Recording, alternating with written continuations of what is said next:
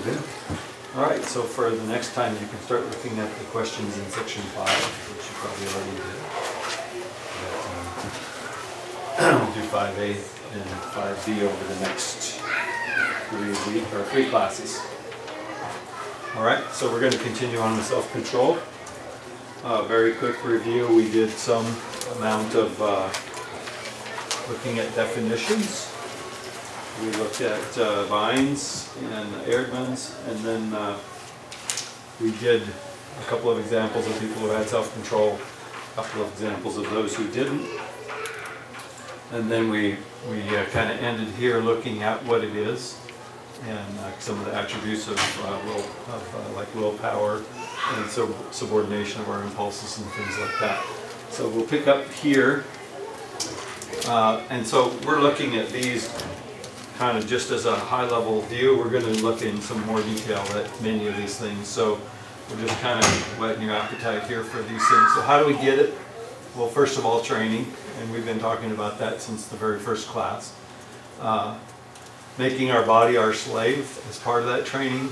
Self-discipline coming from God's Spirit. When we walk by the Spirit, that will stop our flesh from controlling us. And the flesh controlling us is a very bad situation. So that's probably one of the biggest areas of self-control. Sometimes that's the hardest one to agree. To stay in the Spirit always when the flesh sometimes just grabs us. Yep. Flesh is very persistent. It doesn't take no for an answer very easily. So putting on the armor, we're going to see that a little bit. As a way of being self-controlled, because it's a way of protecting ourselves. It's also a defensive mechanism. Self-control is a step in our growth. We're going to see that in several scriptures. It's a fruit of the Spirit. Working and staying busy can be an exercise in self-control. And we'll show you how that fits together. Self-control and discipline are learned, practiced, and mastered. It's hard work. Requires being awake, sober, and alert. And in fact, sober and alert are words that are used for self-control. And then it requires some other skills like self-sacrifice, self-denial, self-discipline, reforming ourselves, self-examination, disciplining ourselves in humility. The world thinks that last one is what keeps Christians from having a good life. Yeah. But it's what gives Christians a good life. It's true. The world's view is you got to be on top of the heap. Yeah. It's kind of that. I think somebody mentioned it in the sermon. He who dies with the most toys wins. That's kind of that view of life. We have a different view of life than most others. So these are things that will help us to get self-control, and we're going to look at those over the next few classes. And then what do we get because we have self-control, or what's the result? Well, there are some negative results, like if you lack self-control, you can't stop those people who are aggressive towards you or people who are trying to tempt you. We see that you'll have a problem with anger. The Word of God will help us with that. Without self-control, we'll bless and curse out of the same mouth, and that's not a wise thing to do. We'll find out that our tongue is very tough to control, and if we have a lack of self-control, it will be a problem for us, and it will actually corrupt our whole body. Selfishness and self-ambition, they become part of this problem of not having self-control. And so we're going to see longer term here that selfishness is really at the core of a lot of this, and it causes a lot of the evil and the evil practices that we are involved in. Stubbornness and strong-willed attitudes are also part of the problem. This is kind of a tough one because when you raise your kids, what do you raise them to be? Independent. You want them to be strong, right? Confident. Yeah. Well, that sometimes can go against us. So there's a balance here to how we have to do this. Areas of life that get out of order when we lack self-control, we'll look at some of that. We can become selfish, we can become arrogant, proud, and self-righteous. And then this is a big one, I think, especially nowadays, not being content with what we have. Causes us to be faced with more temptations. The more you want, the more the temptations get a hold on you. And so that comes generally with a lack of That contentment. is so hard for young people. It is. And it becomes a habit as you get older.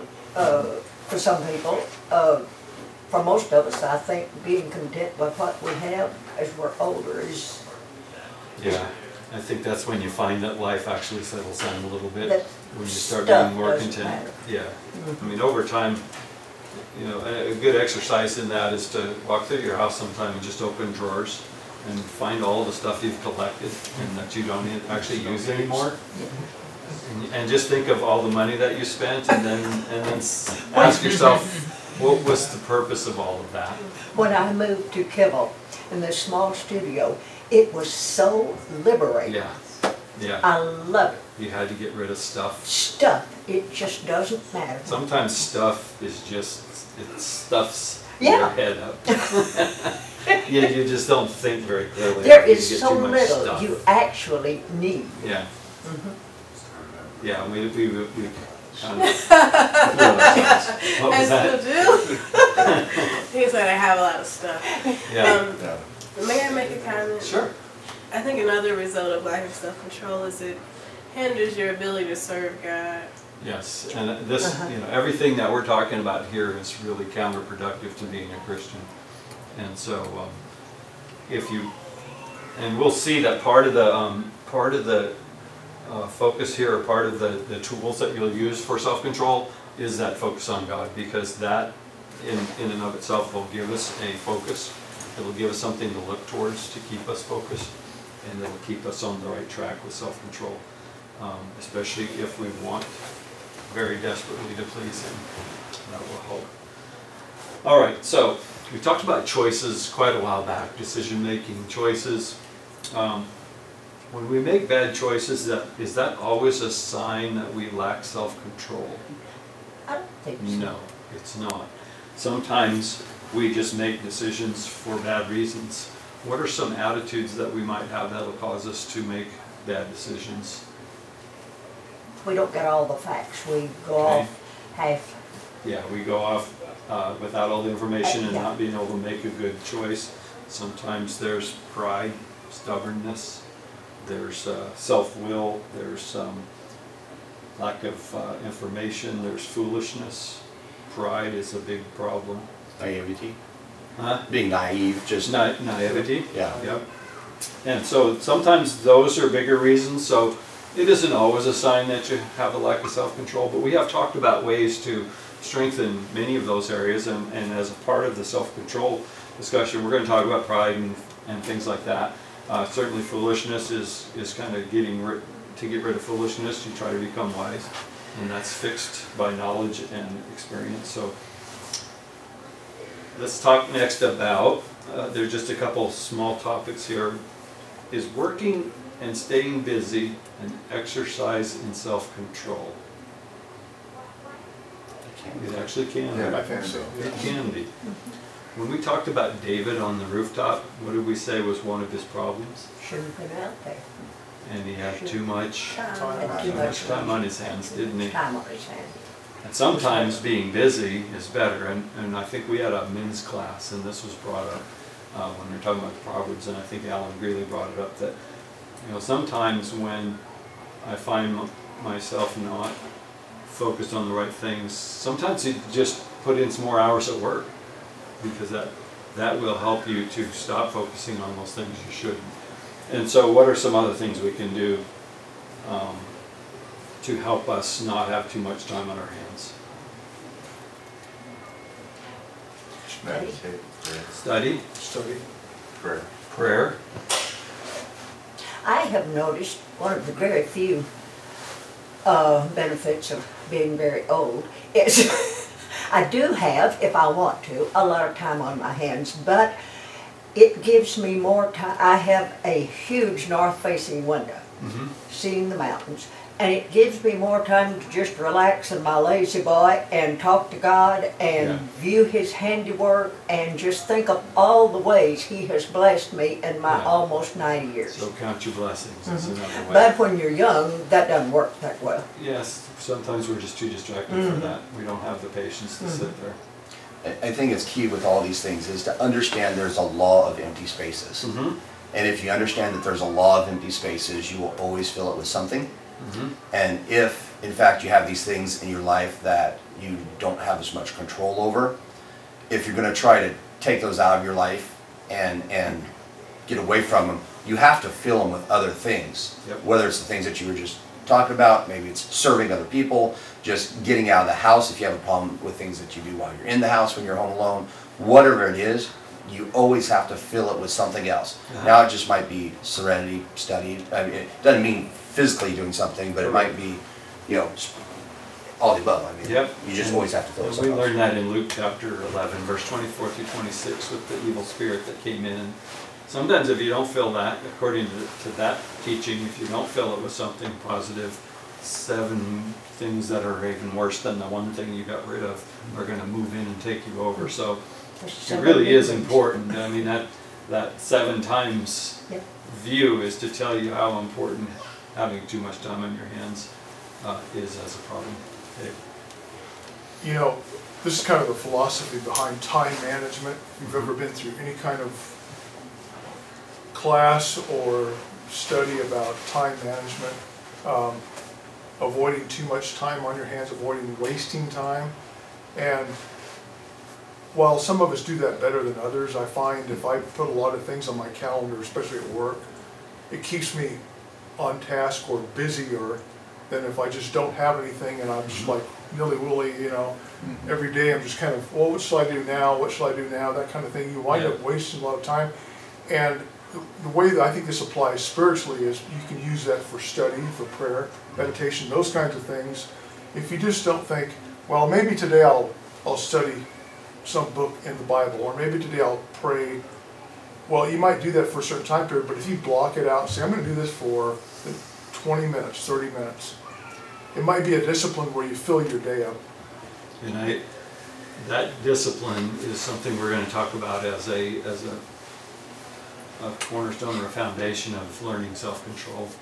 Sometimes we learn self-control by doing the little things, not by doing the big things. So we'll talk more about that as we go. All right, so let's look at some scriptures relating to self-control.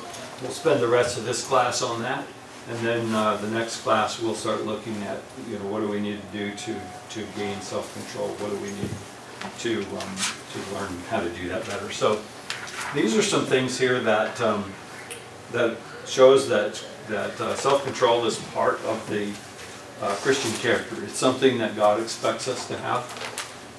As we look at these scriptures, we see in Galatians 5:22, the fruit of the Spirit is love, joy, peace, patience, kindness, goodness, faithfulness, gentleness. There's our word self-control. Against such there's no law. Now, if we look at fruit of the Spirit, if you break that down, fruit of the Spirit is, to me, that's the benefit of putting the word into action in your life. Fruit is benefits. The Spirit is God's word.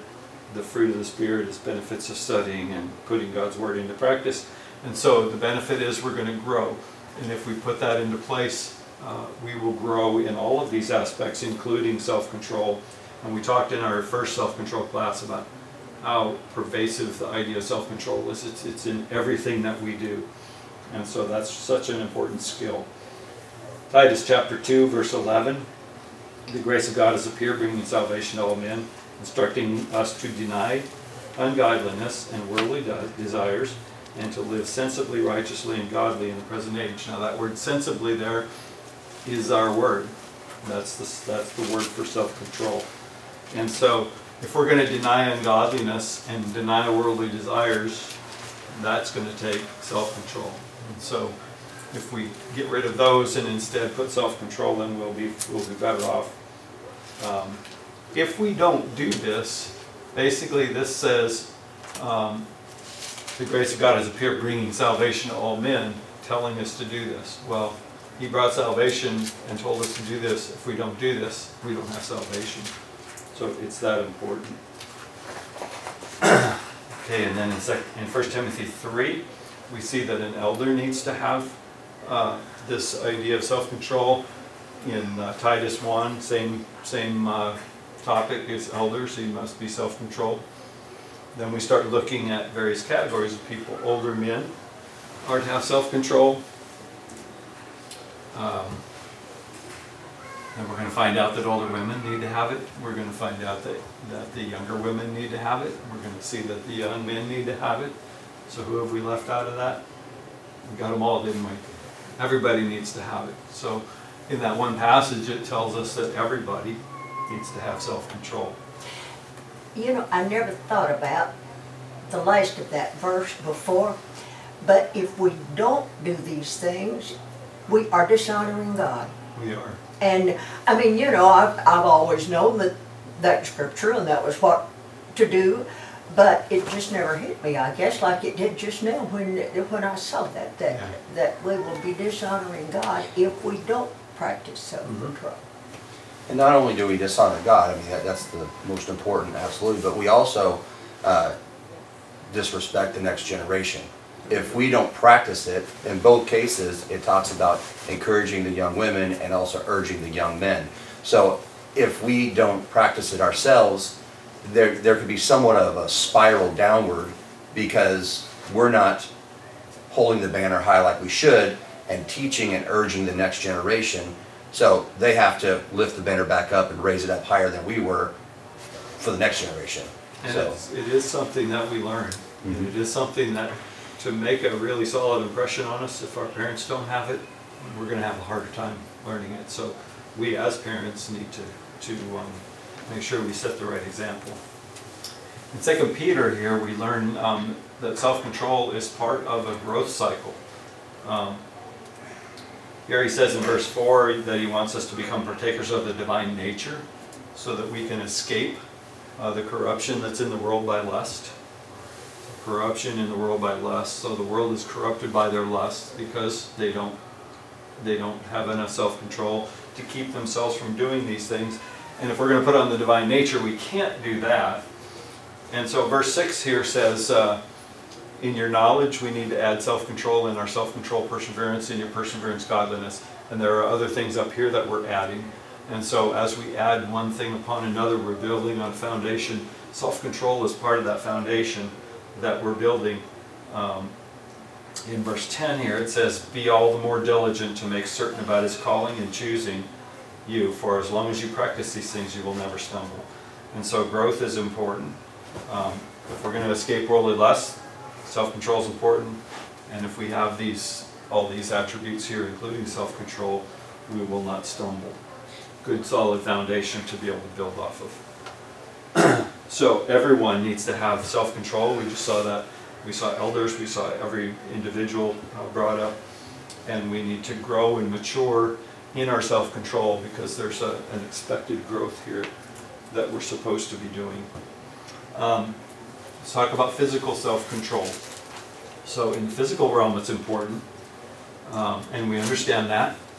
Paul uses this example here about training. Do you not know that those who run in a race all run, but only one who receives the prize? Run in a race, run in such a way that you may win. Everyone who competes in the games exercises self-control in all things. They then do it to receive a perishable wreath, but we an imperishable. Therefore I run in such a way as not without aim. I box in such a way as not beating the air, but I discipline my body, I make it my slave, so that after I have preached to others, I myself will not be disqualified. So he says self-control here, but what's the other words he uses for self-control here that are very important? It's this word discipline. I discipline my body and make it my slave. Doesn't that sound like self-control?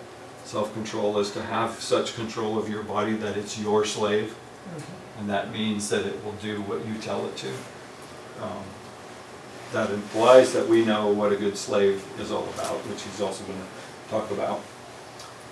So this is making my body do what I want my body to do. Now we have lusts and things like that where bodily discipline is very important because it affects the spiritual. But this is also an example of, because you know how important it is to be disciplined physically, you should also know how important it is to be disciplined spiritually and take control of things. Okay, 1 Thessalonians. For this is the will of God, your sanctification. So you are being set apart. God wants you to be set apart. And the way He wants you to do that is He wants you to abstain from sexual immorality, that you will know how to possess your own vessel in sanctification and honor. So this is self-control. You're being set apart means that you're going to be able to control yourself. Sexual immorality, is that an easy topic? No. Sexual behavior is very complicated, but it's also, God gave everyone such a strong desire in that area that it's kind of like handing someone a gun. It comes with a lot of responsibility. We get it. We have a lot of responsibility in how we use it. We've got to be very, very careful how we I use am that. so sorry for the younger generation now, because the idea of anything goes. It And does. they will be persecuted because they don't practice that. Yeah.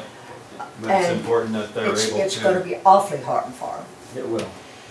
And so, I guess it's the 60s. we need to learn how to possess our own vessel. In other words, we need to control our bodies. We need to know how we're going to control our bodies. How are we going to do that? Not in lustful passion like the Gentiles do. So if we were to do that, though, we would transgress our brother and defraud him in the matter, because, and then it says, if you do that, the Lord is the avenger in all things. So what's He telling us? If you don't do it, you have me to answer to. And I will take care of, I will avenge these things. God has not called us for the purpose of impurity, but in sanctification, which is where He started. So He's called us to be able to control ourselves, to be able to take the things He's given us and take positive control over ourselves, and we determine in our minds what we're going to do, not from our desires and all the signals we get from our bodies. All right. 1 Peter. There's our word again. Prepare your minds for action. Keep sober in spirit. Well, there's a way that we can do that there. Fix your hope completely on the grace to be brought to you at the revelation of Jesus. So think about the time when Jesus is going to talk to you in judgment and give you His grace. In other words, well done, good and faithful servant. Think about that. Fix your hope on that. And if you keep sober in spirit, focusing on that, you'll be prepared. You'll be prepared for action. So that's a good way of looking forward and seeing how to do this, how to put this in place. So this gives us motivation. This gives us a way of knowing how important this is. There's an inner calmness about this. There's a determination that comes out of this. 1 Thessalonians basically tells us to be alert and be sober. Don't sleep like everyone else does. Be aware that the day is coming, so be sober.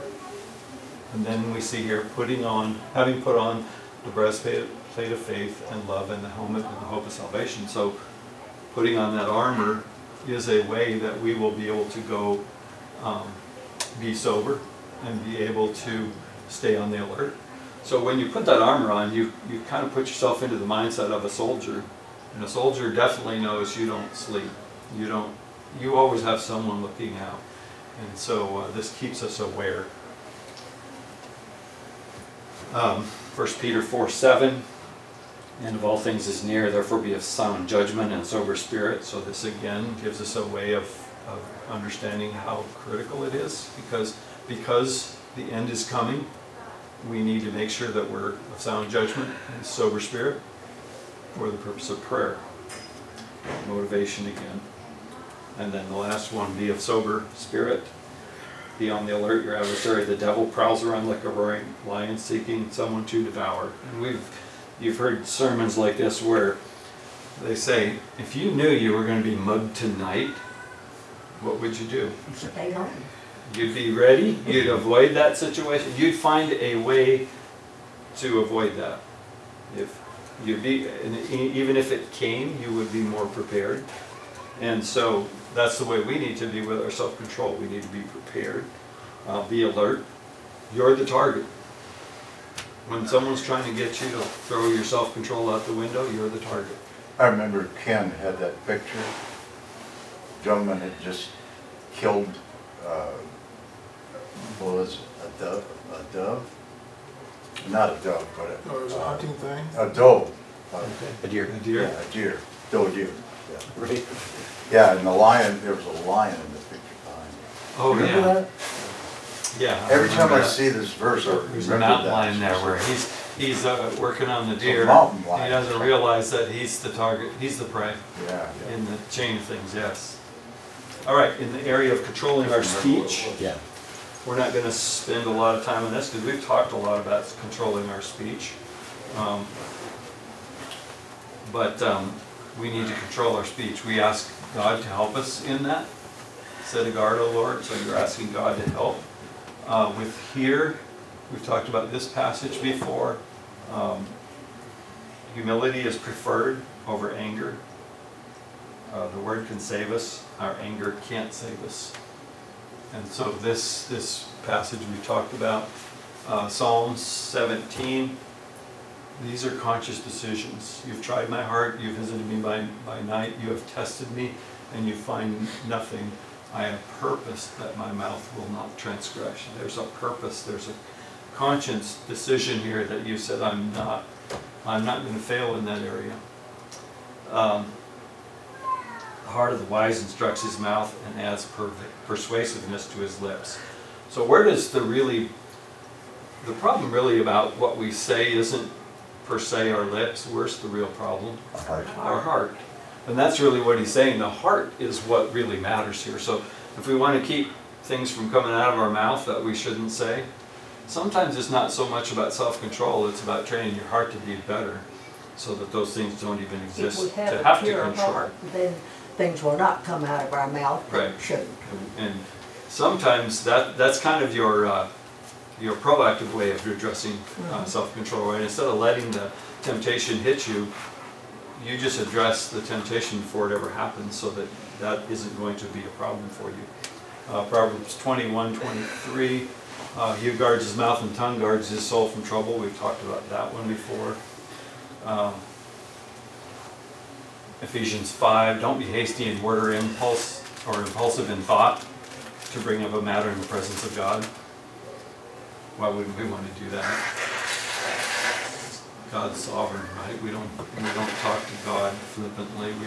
We're very careful and thoughtful when we talk to God. So don't be impulsive. That's basically a word for saying don't let your words get away from you. Don't let your self-control down, especially when you're talking to God, because God is in heaven and you're on the earth. Let your words be few. Sometimes, when you have things that you're having trouble controlling, sometimes the best thing to do is just not say anything because things are going to come out that you didn't want to say. And then James, again, this passage we've talked about, but he's really using the tongue here as an illustration of how difficult it is to control your body, to control yourself. Yeah, your tongue's a little thing, just like a rudder on a ship, but we know that rudders on ships direct the whole ship. And so we understand that those small things will control our whole body. So here we're trying to control our entire self. Getting control of our speech is just a small part of that. But we have to do it.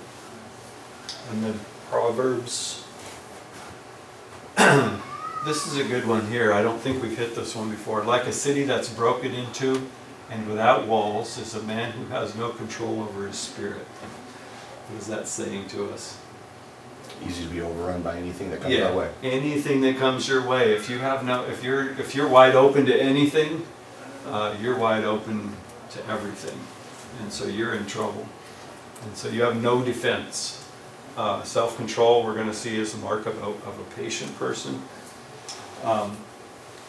So a hot-tempered man stirs up strife, but the slow to anger comes a dispute. I think many times self-control shows itself up as an inward calm spirit. When you're riled inside, that's when self-control gets harder.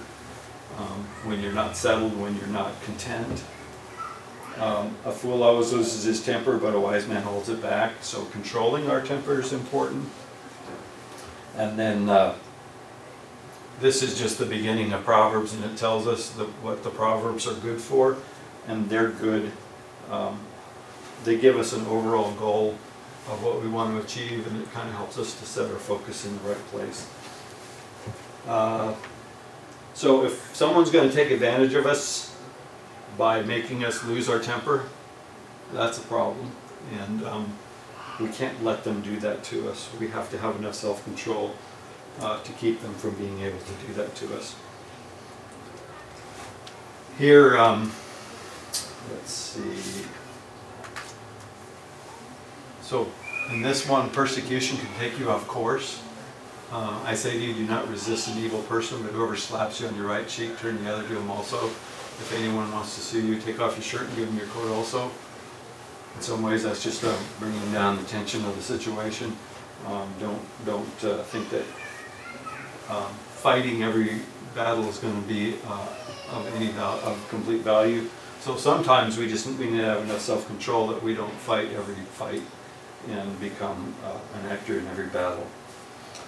1 Peter chapter 2, verses 18 to 23. Here, we can't let the actions of others dictate our actions. So here he's telling the servant to be submissive to his master, not just the masters that are good in general, but to those that are unreasonable. And if you let the unreasonableness of the master control your response, then you're going to be just like him. You're going to be you're going to have trouble. Finds favor with God for the sake of the conscience if you bear up under sorrow. So this, so if we're more of a reactive kind of person, like the one who's reacts to everything that comes along, that's not an example of self-control. But patience, if you think about it, is really a reflection of self-control. All right, so there's a few more things we learn. A fool's mouth is his ruin, and his lips are the snare of his soul. So a snare is a trap. So saying things without controlling what we're going to say can trap us, get us into all kinds of trouble. The sort says the Lord to his people, even so they have loved to wander. And that why idea of wandering is they don't really have any self-control. They're just going along with the flow. They haven't kept their feet in check. Therefore, the Lord does not accept them. He'll remember their iniquity and call their sins into account. If we have no self-control, that's the way God looks at us. You're a wandering person who doesn't watch where you go. You're not checking your feet. You're not watching what you're doing. Here, if you're going to sign a paper for your neighbor, sign that you'll pay if they don't. Become a surety for your neighbor. Give a pledge for a stranger.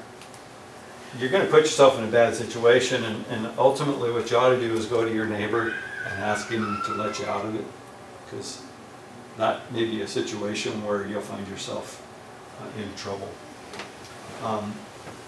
Where there is no vision, the people are unrestrained. Happy is he who keeps the law. So what does that tell us about trying to be self-controlled? We need to have law. We need to look at the law. And we know that the law we're interested in is God's law. And so if we look to God's law, that'll give us a vision, and that'll keep us from being unrestrained. In fact, it will restrain us. Now, converse of that, the people are unrestrained, but happy is he who keeps the law. So the other side of that, the unrestrained really are not happy. That's true. And a lot of that becomes, you can see that in the idea of contentment. You're never content. You just always want more and more and more. And you'll never get there. You see that a lot with the way people raise their children. Yes. And then how their children turn out. You know, the ones that are disciplined and given guardrails, which Roger Strauss had a great series on, and has a path and a finish line and a focus, the more restricted they are within reason, the better those children turn out, the more controlled they are, and the happier they are, and the you know, but just the opposite of that, the ones that just let their kids run wild and they don't train them up and they have no boundaries, well, that just kind of continues on in life. And what they try to tell you, people try to tell you when they watch you doing that with your children, they tell you that you're being unreasonable and unloving and uncaring. Right. But it's just the opposite. It's just the opposite. You're showing you care by doing that. And you're training them. This is a very important one for us. In Romans chapter 1, the very first chapter, he talks about people that are going to let their lusts take them and direct them. and their lusts give them over to degrading passions. Their women exchange the natural function for that which is unnatural. The men also abandon the natural function of the woman and burn in a desire towards one another, men with men. And so what does a lack of self-control do in the natural, in the worldly realm? It takes us completely off course, and we can see that very vividly in our society today, how far off course it's taking us. And we talk about everything being redefined, even pronouns now are being challenged, right? Which is totally ridiculous. But this is what happens. And so a lack of self-control will take society completely off course and take us off course and take us And where we don't want eventually to be. God will just give them over to it. Yeah. And there will be no return. And if we were back in early days, we would think in terms of flood. But we know now that's not going to happen, right? There won't be a second chance on this one. Isn't it Dr. Spock or something like that? Yeah, long ago. Yeah. Yeah. Uh-huh. People to follow him and not the right. There's one. So these are in the areas of the sexual lusts and such, depriving one another, set by agreement for a time that you may devote yourselves to prayer and come together again, so that Satan won't be able to tempt you because of your lack of self-control. It's very clear from that passage that area is a very difficult area for people. If they don't have self-control, let them marry. And then there are matters which have the appearance of wisdom and self-made religion. So these are areas where sometimes we can act like we're controlling ourselves by not doing certain things, and we treat them as religious, and they're not. They're just something you made up. And you need to follow. Self-control needs to follow in the line of what Christ wants us to do, not by the things we make up to do. All right, we are going to jump next lesson into how do we get self-control, how do we gain it. So we're going to start looking at some processes and some areas where we use to gain self-control.